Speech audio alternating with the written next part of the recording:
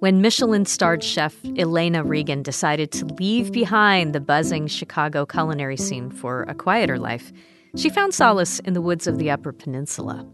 One of the biggest things was to get out of the city restaurant grind, and that was in connectivity to just thinking about sustainability, not only like for the environment around me, but also for our own personal lives.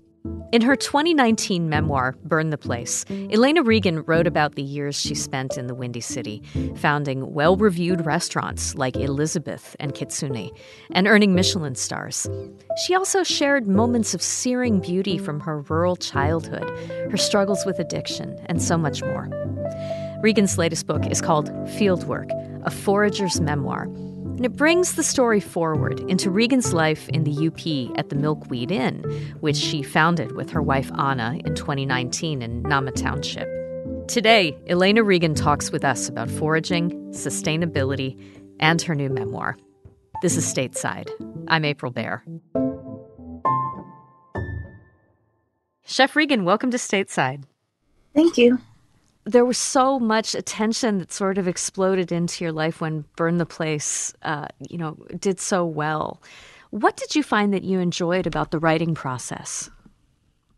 Well, I love everything about the writing process. I think of it in a lot of the same way as I do with cooking. It kind of plays into like that creative side of my brain and allows me to express myself in ways that I probably wouldn't otherwise. So I'm actually a pretty quiet person. So, there would never be a time just having a regular conversation with somebody where probably these stories would ever come out. But they do when I'm sitting down and writing them out. Folks who did read Burn the Place may find that there's a thread running through it. We get a few more stories and through lines from your early life growing up in Indiana. Is there a short answer for which kinds of stories were a good fit for the first book, and what kinds of experiences you wanted to talk about now that inform your forager life today? Yeah, I think with Burn the Place, there was certainly the through line of food. So I feel like almost no matter what, it kept coming back to that. And there was other things that spun around that. And then with this book, I was thinking about it in terms of, at least symbolically, of foraging. So it's to be a narrative on foraging. That's how my publisher presented it to me. Like, how about you do a foraging book? And I know for me, it wasn't going to be a book of essays of how to go find this or that thing.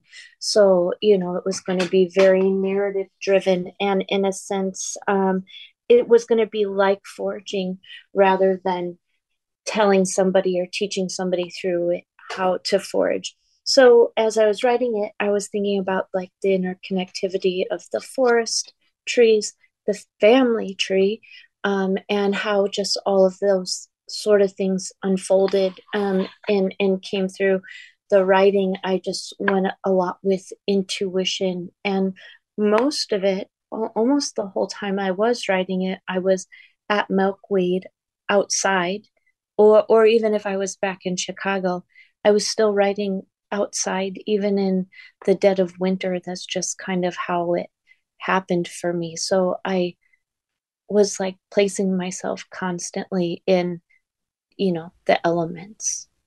There's a part of the new book right in the first chapter that gives people a little bit of a sense of your headspace for some of what's to follow. Do you mind reading for us? Of course. This is from chapter 1, When I Fall Asleep. A big storm was coming.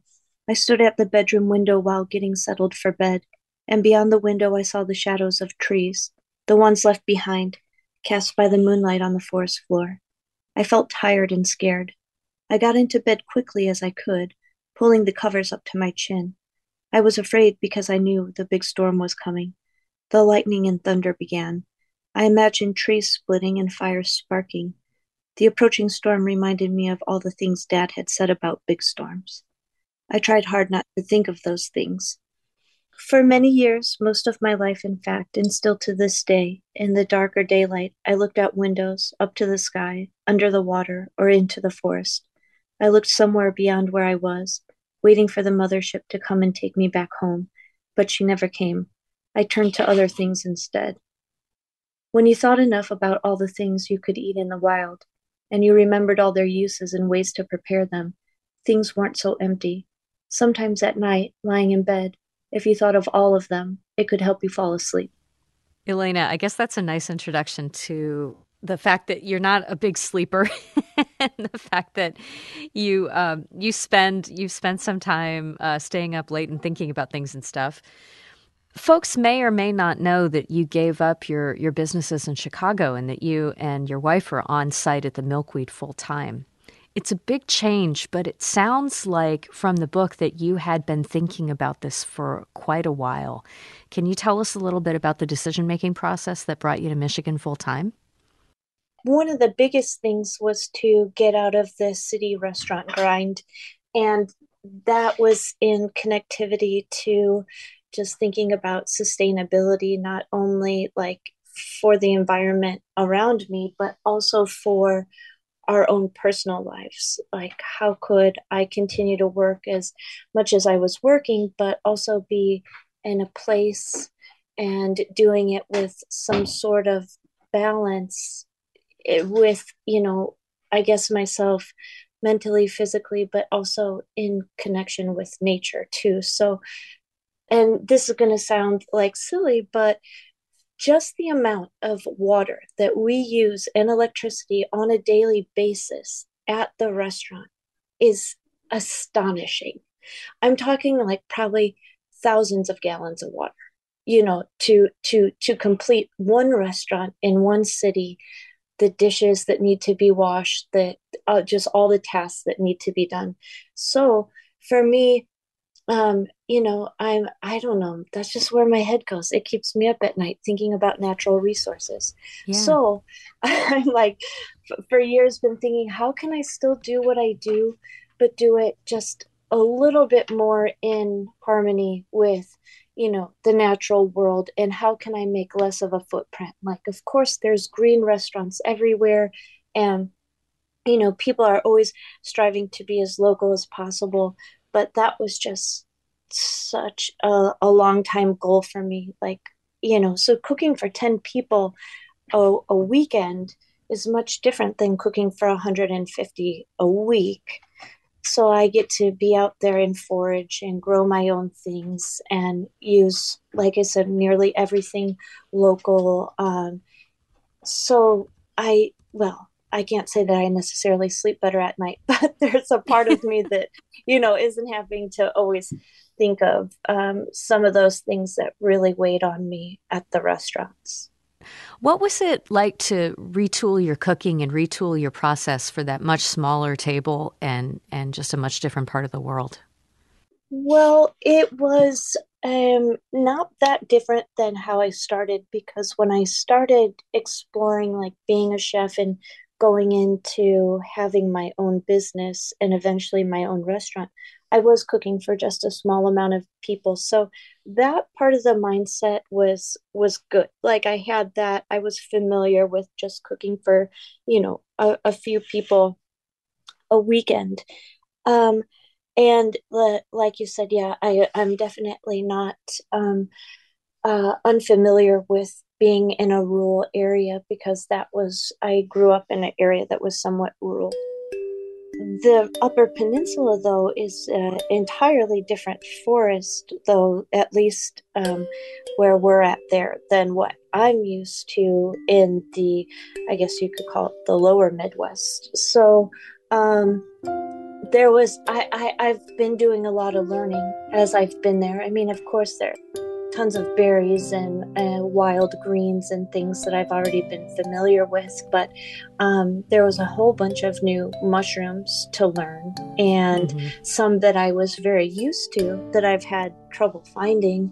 So yeah, it's just it's the landscape is very different, but I mean, still incredibly rewarding. And I think that that's the biggest draw for me. It was, I wanted to be and the woods, and this was like one of the best places to do it. When we come back, Elena Regan will talk more about foraging for wild edibles and creating a destination like no other in the UP. Be right back.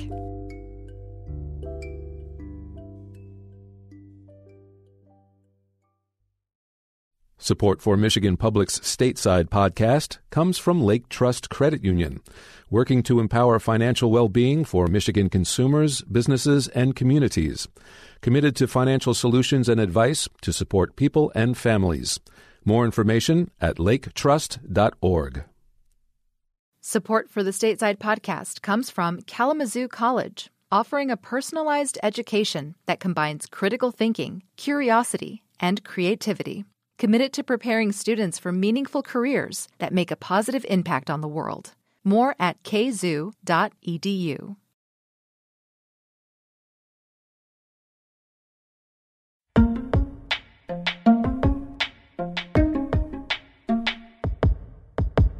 Elena, there are some really ravishing passages in the book where you talk about the kinds of things you're making and serving these days.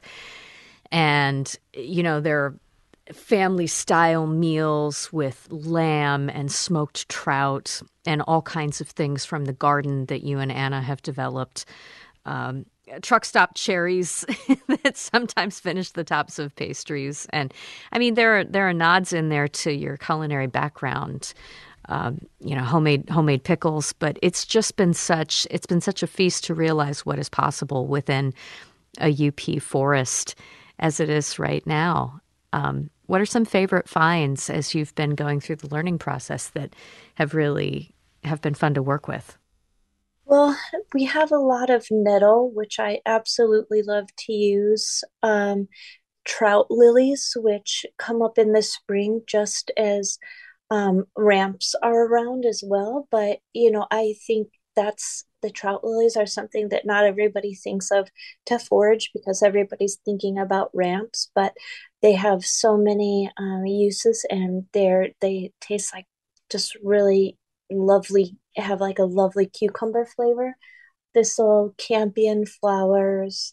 Oh, I love choke cherries. Well, that happens in the summer, but we just have so many choke cherries everywhere, and they have a big seed in them, but I like to cook them down and press them through a sieve to sort of extract all the pulp. And it has this really lovely, like floral, almost vanilla like flavor. So that's been something that I use in many different ways. I make paste out of them, vinegars out of them, powders, so many things. And then of course the inn is named milkweed, and so again, I'm very conscious about harvesting that and leaving plenty for the monarchs. But a few little pods here and there. Some of the flowers are just so delicious. I like to get the pods when they're really young and fry them, and it's kind of like almost like a fried okra, but it has like the seeds inside that are attached to the silk sort of melt, and it has a little bit of a funkiness to it, like a cheese. So they're like a fried okra or a fried jalapeno popper without the spice. But I'm not sure. I could talk about these things forever. I can't remember what your original question was. That's okay. I was kind of wondering, like, how does the learning process work when you're in a new place like that? Do you just find yourself grabbing onto any botanical guides to Michigan, to pine forests that you can, or are you relying on indigenous foodways at all? Or like, how are you figuring out the things that you're figuring out? All of those things. I have like books about like edible medicinal plants of the upper Midwest, mushroom books for the upper Midwest or the upper peninsula, indigenous foodways guides, or books by people who have been up there in the area, like just and any kind of materials that I can get my hands on.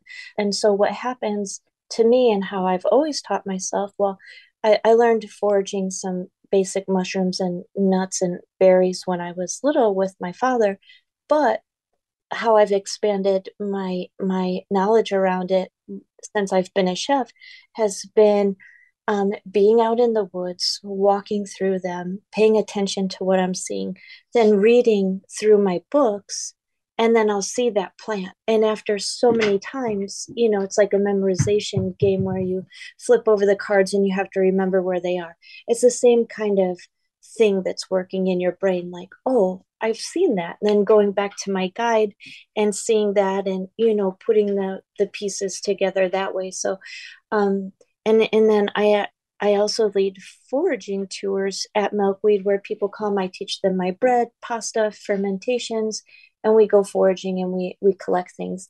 And everybody's very excited to pick every mushroom they have. And I'm not a mycologist. I do not know every mushroom, and I'm still learning. So what we do is I'm like, well, I don't think we can eat that, but let's grab it. Let's take it back. Let's identify it and at least learn about it. We'll do spore prints, things like that. So yeah, I'm just kind of always teaching myself as well. Yeah.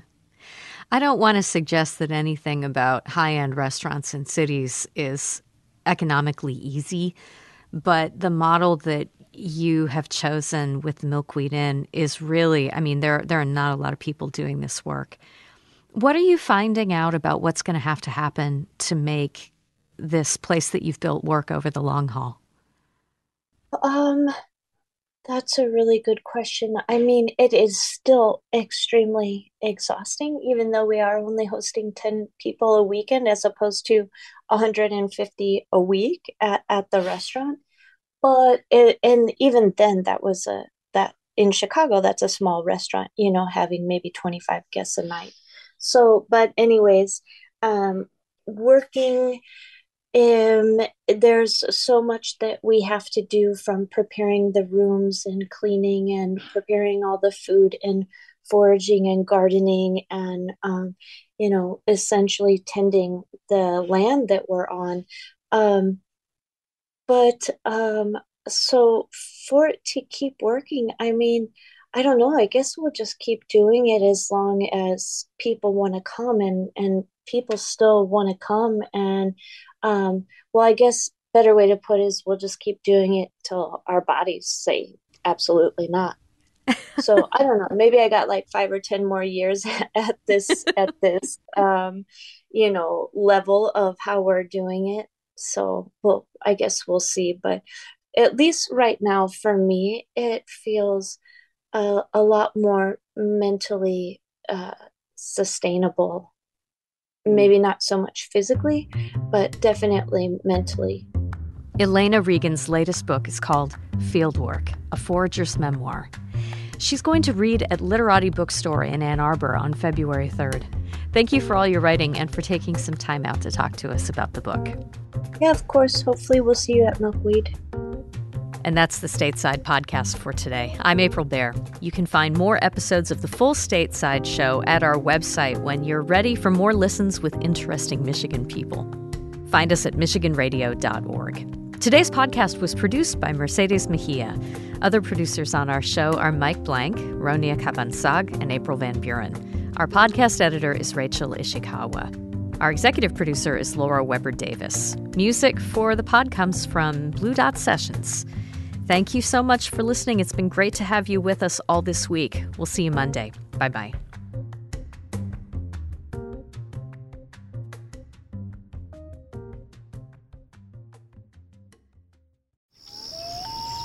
Hi, I'm Rebecca Williams. I'm Lester Graham. We've been working on a big project about Great Lakes birds called the Bird Connection. It will look at ducks and trumpeter swans, egrets and herons, and piping plovers. Yes! We'll discuss what we've discovered at a Michigan Public Issues and Ale event, including how some problems for birds are problems for people. It's at Arbor Brewing Company in Ypsilanti the evening of May 21st at 7. You can register at michiganpublic.org.